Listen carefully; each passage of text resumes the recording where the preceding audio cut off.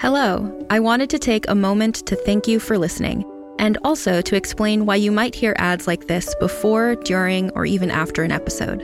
We're a small but mighty team here at Realm, and to help fund our shows, we promote products or services that we think you'd enjoy from a variety of sponsors.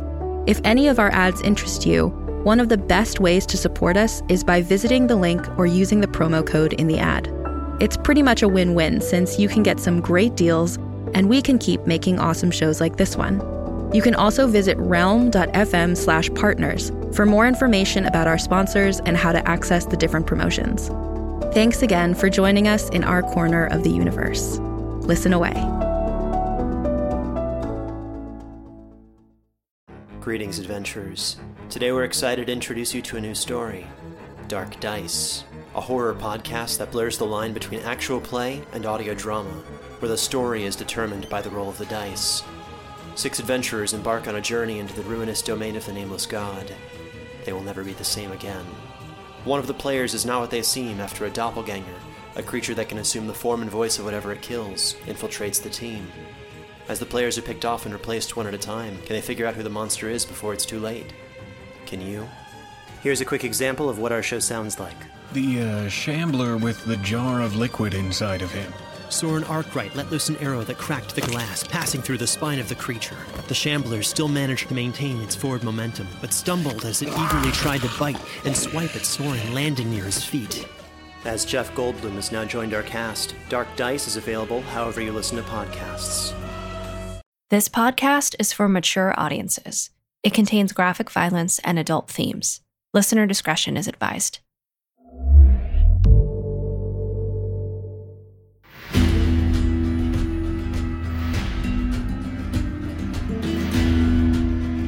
Realm presents Blood and Gold, starring Richard Cabral. Episode 1. July 1847, Trincheras, Sonora, Mexico. The Mexican-American War rages on. The United States has annexed Texas and continues to expand west toward the Pacific coast, relentlessly seizing land that Mexico claims as its own. American forces have even invaded Mexico's heartland to force Mexico to surrender the disputed territories. This is the world into which Joaquin Murrieta was born, and this is his story.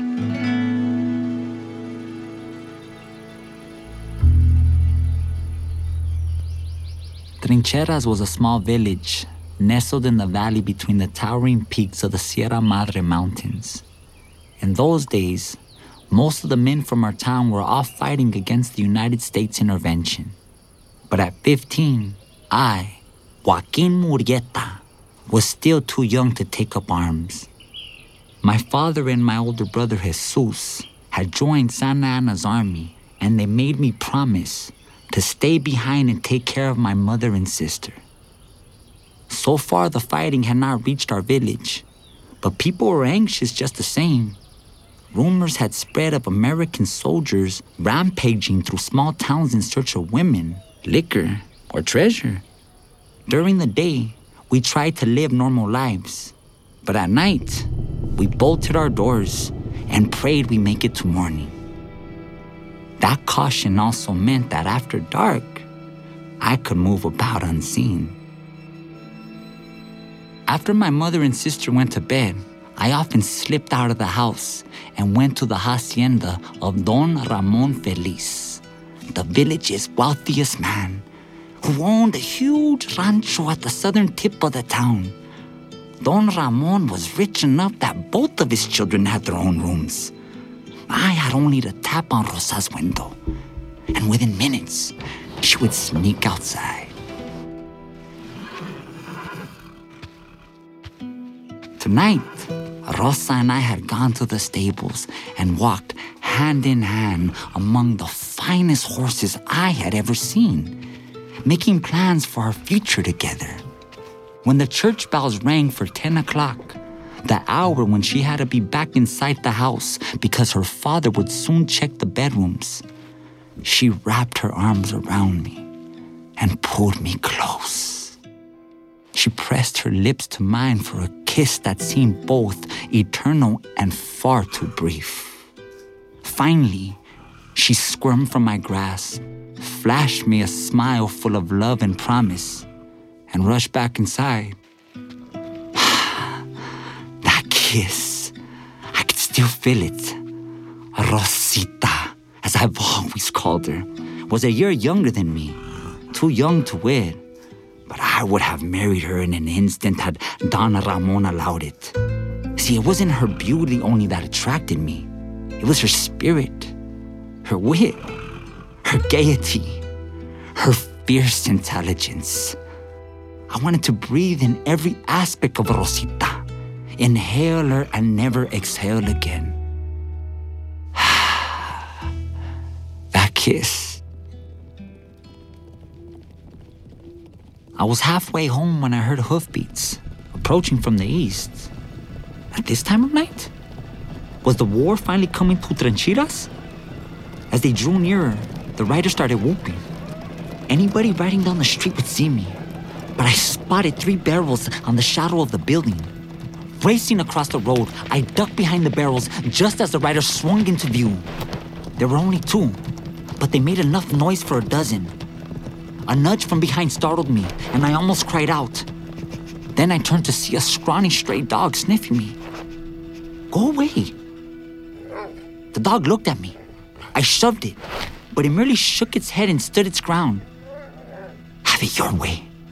I grabbed the mud and wrapped a hand around its snout, wrestled it into my lap. The beast squirmed, whimpered, then settled.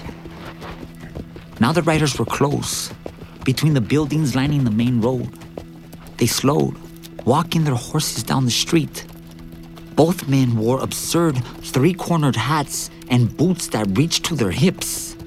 They were indeed Americans. I was learning English, so I understood some of what they were saying. Don't this town got any ladies? Wake up, people. Come out and let's see what y'all got. No one answered. I peeked out between the barrels. One of the men was tall and lean, with a long red beard. The other was shorter, heavier, with a sparse, dark beard. His expression reminded me of a spoiled child whose favorite toy had been snatched away. He cursed loudly in English. He dropped his hand to his hip and drew a pistol from its holster. The tall one chuckled and grabbed for his own gun. Can't wake him up one way, we'll do it another, the tall one said. Just then, the dog slipped from my grasp and started out into the street. I grabbed for it, but I missed. I nearly called it, but caught myself and kept quiet. What's that? The heavy man asked. Just an old dog, replied the other. You gonna shoot it? Nah, shooting ain't a bad idea, though. I tried to pull my body inside itself to become as small as possible so that no part of me could extend past the barrel. I didn't know what was in it, but desperately hoped there was something that would stop a bullet. When I took another look around the barrel, I saw that the men were riding slowly down the road, shooting into the adobe walls of the homes and shops, reloading and shooting again. The pockmarks their balls left wouldn't do much damage, but the noise was horrific. Finally, a door opened in one of the long adobe buildings, and Abuela Espinosa emerged. She wasn't really my grandmother, but one of the oldest women in the village, and she treated everyone as if we were all her grandchildren. She had straw-like gray hair and a face as wrinkled as a dry fruit. She gripped her walking stick in one bony fist and screamed at the Americans. ¿Qué están haciendo? No hay soldados aquí para pelear. Váyanse! The men glanced at each other. It was obvious they didn't understand a word that she was saying. I could have translated. There are no soldiers here for you to fight. Go away. But if I had stepped out of my hiding, I'd probably earn a bullet for my trouble. You got any daughters, old hag? Or granddaughters? Lárganse ahora! Abuela approached the riders and shook her stick at them, shouting, Váyanse! Go now! As she jabbed the tall soldier's horse in the snout, the horse reared back, startled, nearly throwing its rider, who fired his pistol. The shot caught her in the forehead. She dropped to her knees, and the stick fell from her hand. Blood spattered the stick as she swayed from side to side. From behind her, someone else stepped outside. It was Pepe, her grandson, a boy of 9 years. Abuela, son hombres malos. Come back inside. She swiveled toward him. The boy's mouth dropped open at the sight of her ruined face. Tears welled in his eyes. There were 2 more shots, one from each man. Abuela and Pepe both dropped to the blood-soaked earth and were still. The men swung their horses around and galloped out the way they had come. I came from behind the barrels. Up and down the street, other doors opened and people, mostly women and children, all that was left in the town, came out. Within minutes, wails and cries echoed through the night.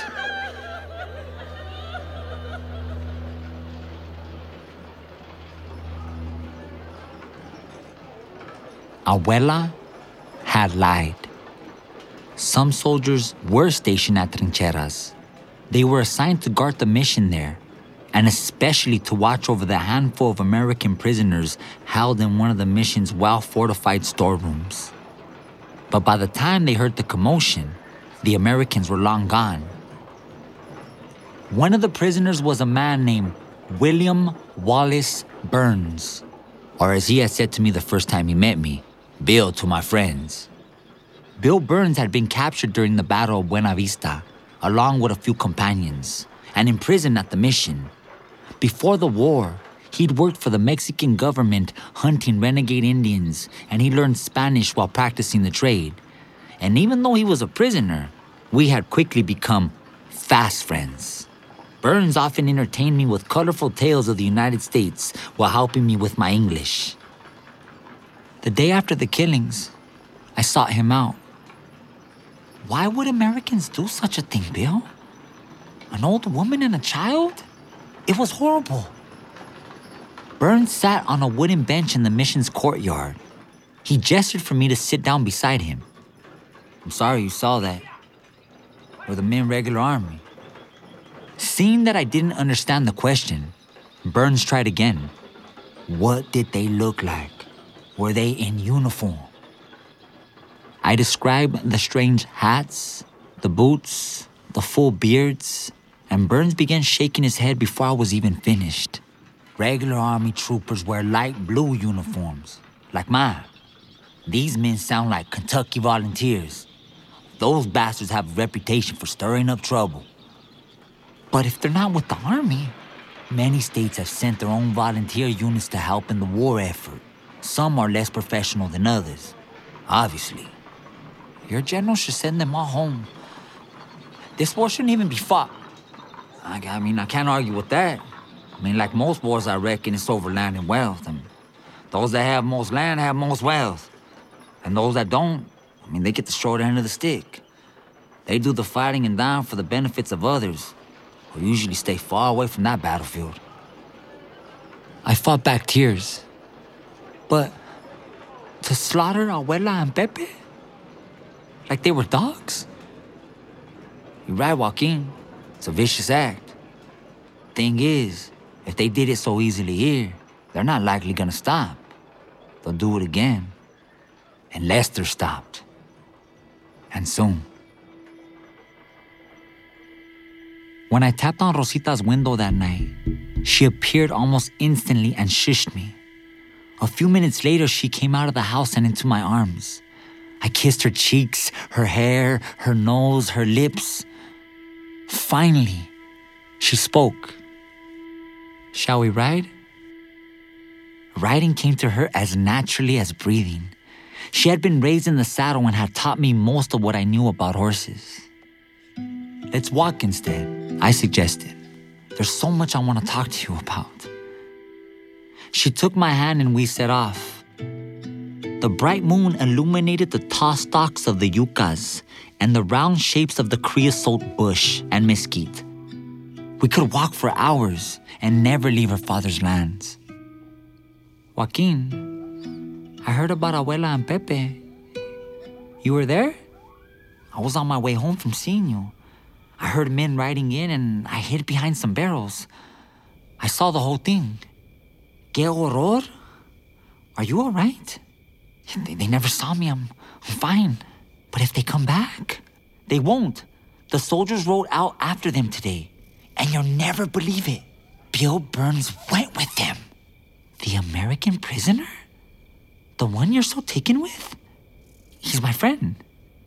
I'm almost jealous of him. You spend more time with him than when you do with me. Not by choice. I mean, you know I'd be with you every minute if I could. Our hips bumped as we strode, hand in hand. She leaned in once and kissed me on the cheek. Then laughing, dodged when I tried to kiss her back. Anyway, I continue. Bill volunteered to go after the killers. As soon as I described them, he knew who they were. Not their names, but what army they were with. He says he knows how they think and where they'll go from here. Rosita was shocked to hear this. Our soldiers are letting an American prisoner go with them to hunt other Americans? Bill convinced them. Joaquin, he'll escape. He promised he wouldn't. And they believed him? It looks like it. They took him. He doesn't have any weapons, though. The more I told Rosita, the more uneasy she became. I would be very surprised if they gave him a weapon. A prisoner? An American soldier? How do they know he didn't plan this whole thing? Maybe the killers were just here to draw our soldiers away for an attack. They didn't all go, Rosita. Just 4 of them. And Bill. 4 less to defend the village. Nothing ever happens here. Rosita dropped my hand and spun to face me. You saw 2 people murdered here, Joaquin. Pues sí, eso. But the war hasn't even come here. Yet, why would Bill want to go if not to escape? Those were American soldiers, just like him. Weren't they? Bill says they weren't part of General Taylor's army. They were... something else. I forgot the word. Rosita shook her head. But Americans. Yes, they were Americans. But Bill says they were bad men, and they need to be stopped. You may have good reasons to doubt Bill, Rosita, but I think he's an honorable man. Rosita looked at me then as if she were ready to continue arguing. But something in her face changed when she met my eyes. She reached out her hands again, took mine, and drew me close. In the nearby brush, a night creature skidded away. While I hope you are right, and he can't help to stop them. Now, why aren't you kissing me?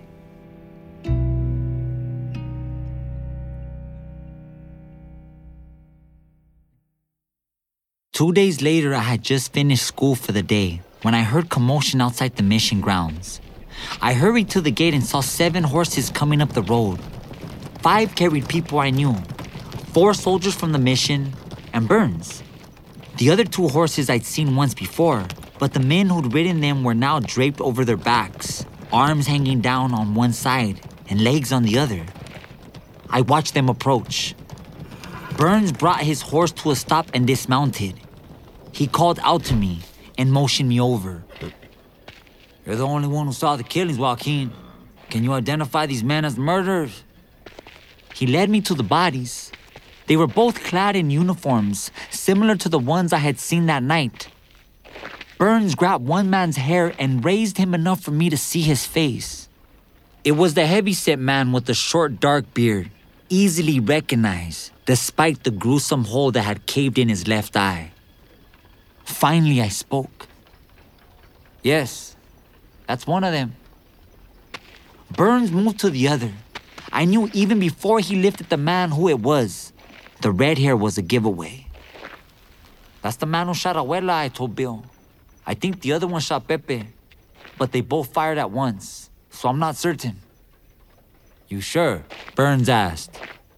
That's them. Burns turned and nodded to the 4 Mexican soldiers. Well, boys, looks like we done good. These are the murderers. Corporal Alejandro de Santis turned to me. Your friend Bill is quite the tracker. There were times we'd have lost him, but he always picked up the trail. And when we finally had them surrounded, the big one broke away, and Bill stopped them, unarmed, and broke the bastard's neck with his bare hands. He was gonna get away. I did what I had to do. He plays it down, DeSantis told me. But it's true. It's not for him. These killers might have escaped. Thank you for identifying these men, Joaquin. Now we need to bury them. They're beginning to stink. One of the DeSantis men grumbled. Ya apestaban cuando los encontramos. Stink more then, DeSantis answered. I asked the corporal if the killers would be buried in our cemetery. Murderous scum like them? No. Unmarked graves in the desert for these two. The soldiers turned the horses over to me to groom and put away. Burns came over to thank me, and I asked what would become of him now. It's back to lockup for me. Even though you caught the killers of Abuela and Pepe? That was the deal, Joaquin. I watched as DeSantis walked him back towards the locked mission storerooms where the prisoners were kept. Burns kept his head up and his shoulders square. He might have been a prisoner, but he looked every bit of a free man. Because a storm had left the earth sodden, Rosita and I took refuge in one of her father's barns instead of walking or riding on the grounds. She had brought out her rosewood guitar and sat up against the wall, strumming it and humming Mexican love songs. While I lay with my head on her outstretched legs, the barn walls shut out the rest of the world, and I would have stayed there with her forever if I could. Rosita suddenly stopped strumming. It's just so unfair. What is? I asked, opening my eyes. Bill, you were right about him. He is a good man, a man of honor. The village needed justice for the murder of Pepe and Abuela. He helped us all. And in return, he's locked up just like before? Arguing with Rosita was pointless. I'd never known anyone with such a quick mind. She could argue circles around me. I give up. You're right. It is unfair to keep him locked up. But what's to be done about it? This, as it turned out, was exactly the wrong thing to say. Well, Joaquin, if you think it's unfair, help him escape.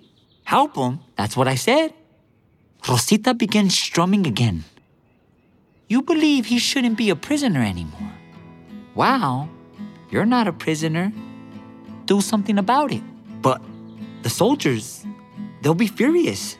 They'll only be angry at you if they catch you. You don't want to be caught, right? No, I'd rather not. But how can I help them get away without being seen? How many guards are there at night? There's always one at least, maybe two. When are there two? Well, when they change shifts. I've been there at night and seen the new one coming on duty and chat with the new one he's relieving. And you know at what hour that change comes? I do. Always around 2 o'clock. Rosita bumped my head with her guitar. Ow! What are you doing out so late? Going home after seeing you? Usually, you leave here at 10. I don't always go straight home. Usually I'm too excited to sleep. And you stop at the mission? Sometimes. Wow, if you want to help Bill escape, you need to do something about the guards, right? Yes, but what? Rosita set the guitar aside and shifted her legs. I sat up, allowing her to rise. She crossed the barn and stopped at a cabinet containing medical supplies for the livestock. I might have just the thing. 3 nights later, The scant light of a new moon barely broke through the cloud cover. I had enlisted the help of Manuel Duarte, my cousin. Manuel was almost a decade older than me. He had been working as a vaquero when a rope cow made a sudden lurch, and Manuel's rope crushed his finger against his saddle horn. What was left of the finger had been hurriedly amputated. Ever since, the men he worked with called him Tres Dedos. He was a bear of a man with long, unkempt black hair framing a pitted, scarred face. His brow jutted over his eyes like a shelf. His nose was broad, his lips thick, more accustomed to sneers than smiles. He had a neckline like a bull and was physically stronger than anyone I had ever known. He had been away fighting Americans in the war, but because he was also related to Abuela and Pepe, the army had relieved him from duty so he could attend their funerals. When I had told him about Burns' role in catching the killers, Tres Dedos hadn't been moved. He was glad the killers had been caught, but to him, Burns was just another enemy soldier. When I pressed, and when I described my plan, Rosita's plan, Tres Dedos became interested, if only for the daring involved.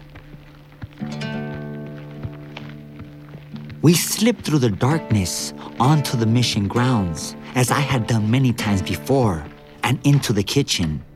Tres Dedos stood watch outside the door, while I lit some candles and brewed a pot of strong, hot chocolate.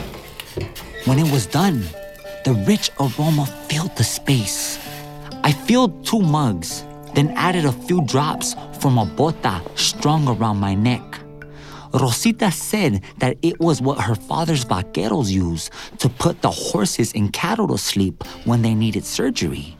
Too much, she warned, would doubtless kill a man, but a little would only knock him out. I stirred the thick chocolate, then risked a quick sniff. The scent of the chocolate overpowered everything else. I went outside and touched my cousin's arm. We left the kitchen door open and the candles burning inside, then hurried across the courtyard to a shadow niche on the far side, from which we could watch the kitchen door. It didn't take long for a soldier named Gustavo Parra, newly arrived to relieve the other guard, to notice the glow from the open door. He went in to investigate and reappeared a couple of minutes later, carrying both mugs. Ale, he said in a loud whisper. Ale, there's chocolate. Alejandro de Santis emerged from the corridor that led to the locked storerooms. What do you mean? I don't know who made it. There's nobody around, and there are 2 mugs. 1 for each of us. Well, somebody made it, De Santis said. Then they can make more. Do you want some or not? Nah, why not? De Santis reached for one of the mugs. He took a big sniff, smiled, then downed what must have been half of it in a single gulp. Watching, my gut clenched. What if the soldier doubled over with pain or fell to the ground, writhing in agony? Neither of those things happened. The men headed back towards the storerooms, chatting quietly.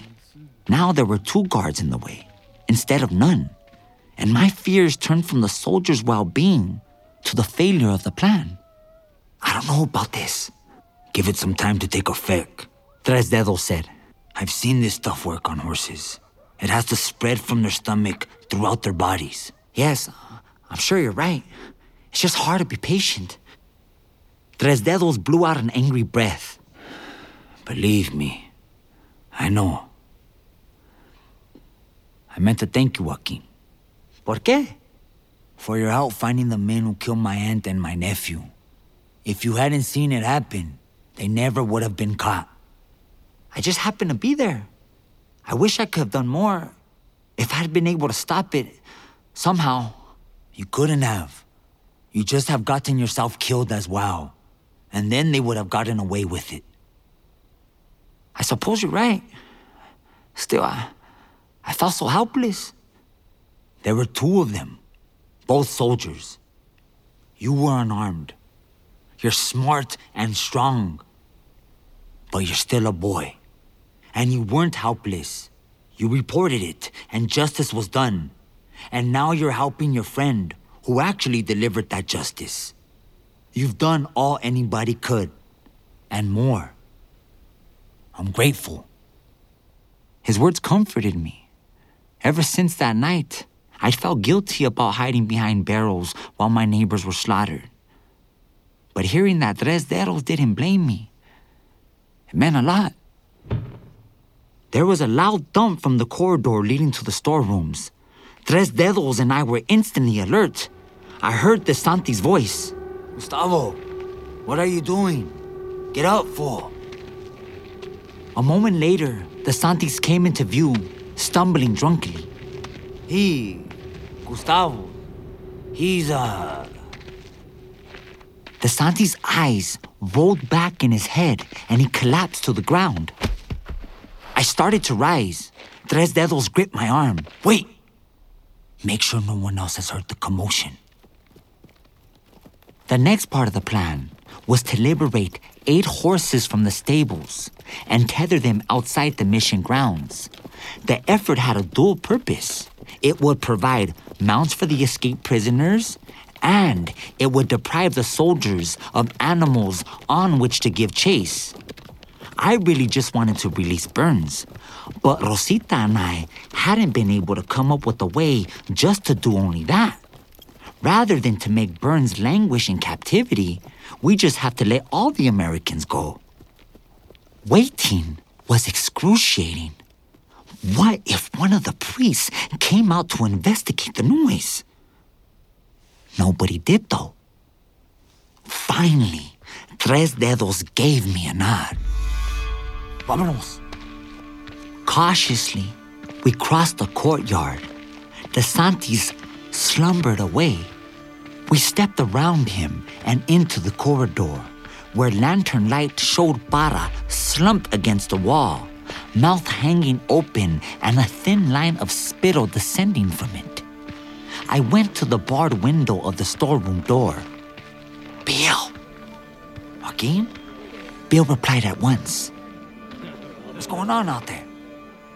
We're getting you out, Bill. Where is the key to the door?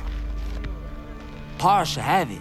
Alice's shift hasn't started yet, and the guards always pass it over when they change shift. Tres Dedos was already searching the sleeping soldier. Get ready to go, Bill, I said. Your friends, too. There are 8 horses waiting for you, and everybody's asleep here. I don't... What do you mean? You did this? Yes. You don't deserve to stay locked up in here. Not after catching those killers. Go back to America. Just please, make sure your friends don't come back to the village. You have no enemies here. Joaquin, this is crazy. What if you're caught? If you hurry, we won't be. Tres Dedos came towards the door, carrying a brass ring with 3 keys on it. Los tengo. It must be one of these. The first key didn't fit the lock, and then the second went in, but wouldn't turn. Finally, the third one turned, and the door swung open. Grab anything you want to keep, boys, Burns told his fellow prisoners. Appears we're going home. The other men in the storeroom rustled around, collecting belongings, tugging on boots. Hurry, I urged. I don't know how long they'll sleep. The prisoners hurried out one by one, following Tres Dedos down the shadowed corridor. Burns grasped my hand in a firm grip. I don't know how you did this, Joaquin, but I appreciate it. Say, why don't you come with us? I can't leave Rosita. She's my world. You're what we call a hopeless romantic, Joaquin. That's not a bad thing to be. I'm a Mexican. Romance is in our blood. Well, I have a feeling we'll see each other again, somewhere down the trail. I hope so. I wanted to say something more, but Para moaned and shifted position. Had Manuel's jostling wakened him?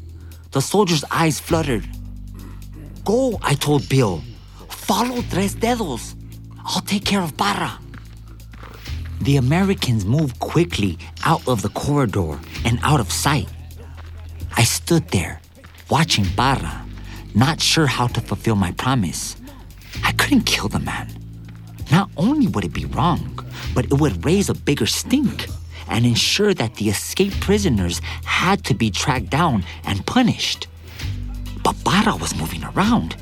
He raised a hand to his chin and wiped it. Blinked a few times. I made a sudden decision and rushed down the corridor in the opposite direction from the prisoners. Around the first corner, I slapped the wall hard with both hands and stopped, peeking back toward the soldier. At the sound, Para lurched to his feet, unsteady as a man 3 days drunk. He spun awkwardly in my direction, then noticed the open door. ¿Qué? ¿Quién está ahí? I slapped the wall once more, then raced toward an open doorway, hitting the walls to try to sound like several people. Para stumbled after me, calling, Come back! Stop! After that, it was almost too easy. I passed through a doorway that led into a secluded prayer yard. I scrambled up a low adobe wall, then pulled myself up onto the roof of the chapel. Each time, I slowed to let Para almost catch up and made enough noise to make Para think he was still chasing all the prisoners. The wall around the prayer yard stopped him short. He tried to climb it, but either the drugged chocolate or his own lack of strength held him to the earth. He soon gave up and retraced his steps. I dropped down from the roof on the far side of the chapel. I entered through another door, then hurried into the kitchen. Heading out the main door, I saw Para trying to rouse the Santis. I yawned and rubbed my eyes. What's going on? I asked. Para glanced up, confused. His voice was thick, as if he had sand in his throat. Yeah, you're the Murieta boy, aren't you? What are you doing here so late? I couldn't sleep. Neither could Padre Escalante. We were talking and he wanted some hot chocolate, so I made us some. I left it to cool for a few minutes, and when I came back, it was gone. Oh, that was your chocolate. And Padre Escalante's, he's gone back to bed now, though. It was. I didn't like it. Ale drank his own and most of mine, and now I can't wake him. What are you saying? Someone drugged it? And the prisoners are gone. Para cried, as if he had just remembered. They've escaped. I need to sound the alarm. Joaquin, can you ready the men's horses? I don't think the prisoners could have gone far, so we can still catch them. Of course, I said. I'll have them ready by the time you rouse the troops. I went to the stable, which now contained only 3 old mares. One of them lame, the other 2 in their dotage, and a burro. I didn't bother saddling them. Instead, I took a seat on a hay bale and waited to see the looks on the soldiers' faces when they arrived. I wasn't disappointed.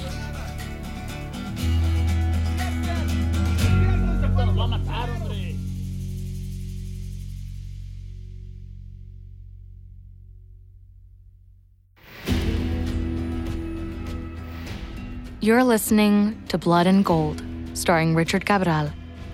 Blood and Gold is a Realm production in association with Stryker Entertainment. Realm, your portal to another world. Listen away.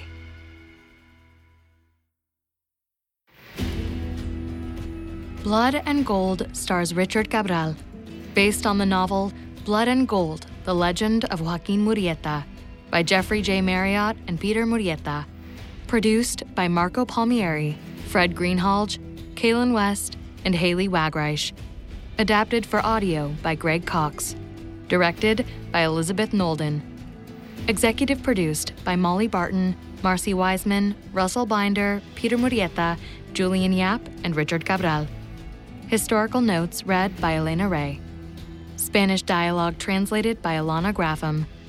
Regional dialect coaching by Luis Armando Mercado Campos. Sound design by Eric Mooney. Mixing, mastering, and additional sound design by Rory O'Shea. Audio editing by Corey Barton. Original score by Juan Carlos Enriquez. Music supervision by Marcus Bagala. Production manager Alexis Latshaw.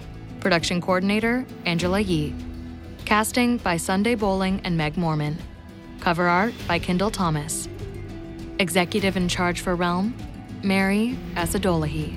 Find more shows like Blood and Gold by following Realm on Apple Podcasts, Spotify, or at realm.fm.